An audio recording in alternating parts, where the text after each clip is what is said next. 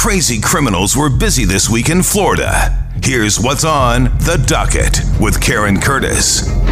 This week on The Docket, ending the first week of November, the daughter of the man who could be South Florida's next congressman could be heading to prison. Damra Holness pled guilty yesterday to wire fraud in illegally accepting $300,000 in PPP loans 3 months ago. The 29-year-old will be sentenced in January. She could get up to 20 years in prison. Her father, Dale Holness, is leading the Democratic primary race to succeed the late Elsie Hastings. I'm broke as shit. I have a judgment against me from some bitch down there in Florida. The Tiger King is asking for compassionate release from prison after finding out he has an aggressive form of prostate cancer. Joe Exotic said his prostate biopsy came back with bad news, and he added he's sure Carol Baskin is going to have a party over his diagnosis as he's in jail after being found guilty of a murder-for-hire plot to kill Baskin, who runs the Big Cat Rescue Ranch in Tampa. Hey, all you cool cats and kittens, it's Carol at Big Cat Rescue. Meanwhile, Carol Baskin sought a temporary restraining order to stop Netflix from releasing Tiger King 2, but a judge this week denied her request. Here's part of the trailer for Tiger King 2.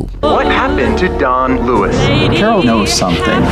He was dealing with some shady characters. Tiger King 2 is set to be released on Netflix November 17th. This is unbelievable. This is euphoric for those of us in law enforcement. We identified 3 potential victims of human trafficking that we're able to immediately get services. And we found 2 child predators who are very deviant, very dangerous people for children. This was a huge, huge, huge operation for us. Polk County Sheriff Grady Judd this week announced the arrest of 102 suspects, including prostitutes and child sex traffickers. Here's how Sheriff Grady Judd and his officers deal with potential victims of child trafficking. The moment we arrest someone or take someone into custody that came here to perform sexual conduct for money, we don't treat them initially as a suspect of a crime. We treat them as a potential victim of human trafficking. So they are immediately counseled by our experts. Florida ranks 3rd in the country for child sex trafficking behind California and Texas. Minors who are victims of sex trafficking are typically kidnapped or have run away from home, and Florida has about 40,000 runaways and throwaways each year. And in many cases, young people are lured online because they think their trafficker is their friend. Here's Dr. Mary Ann Thomas with One More Child. These people, these traffickers, came as a friend. And so for parents who are listening to this, please know it's not the boogeyman out there that's coming after your child. It's someone who already has contact with your child, someone who knows your child on social media, someone who already has relationship with your child.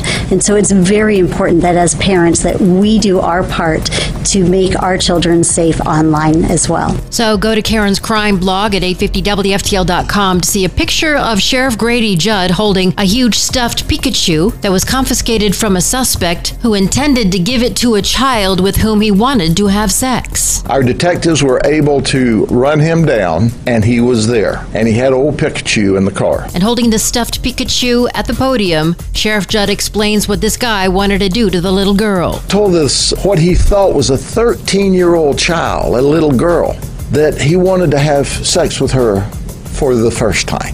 And that when they finished, he wanted to keep her panties. And he didn't come to the undercover location, so we went to him. We had to rescue Pikachu from that nasty environment. And now a happy story on the docket. It can't be any happier for him.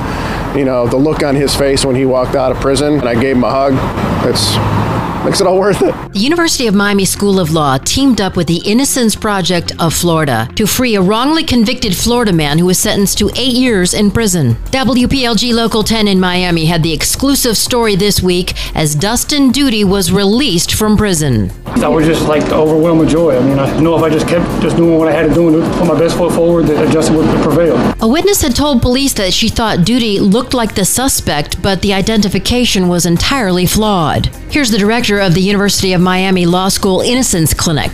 They determined that guy, shirtless, no hat, no hoodie, backpack, tool belt, matches the description of a guy wearing a red baseball cap, Budweiser cap, and a green hoodie. Upon hearing the new evidence, the appellate court said that Duty should get a new trial. Then prosecutors dropped all charges. Duty spent 5 years in prison as an innocent man. Next week, he turns 37 as a free man. Happy birthday. That wraps up the docket. Thanks for listening. Case closed.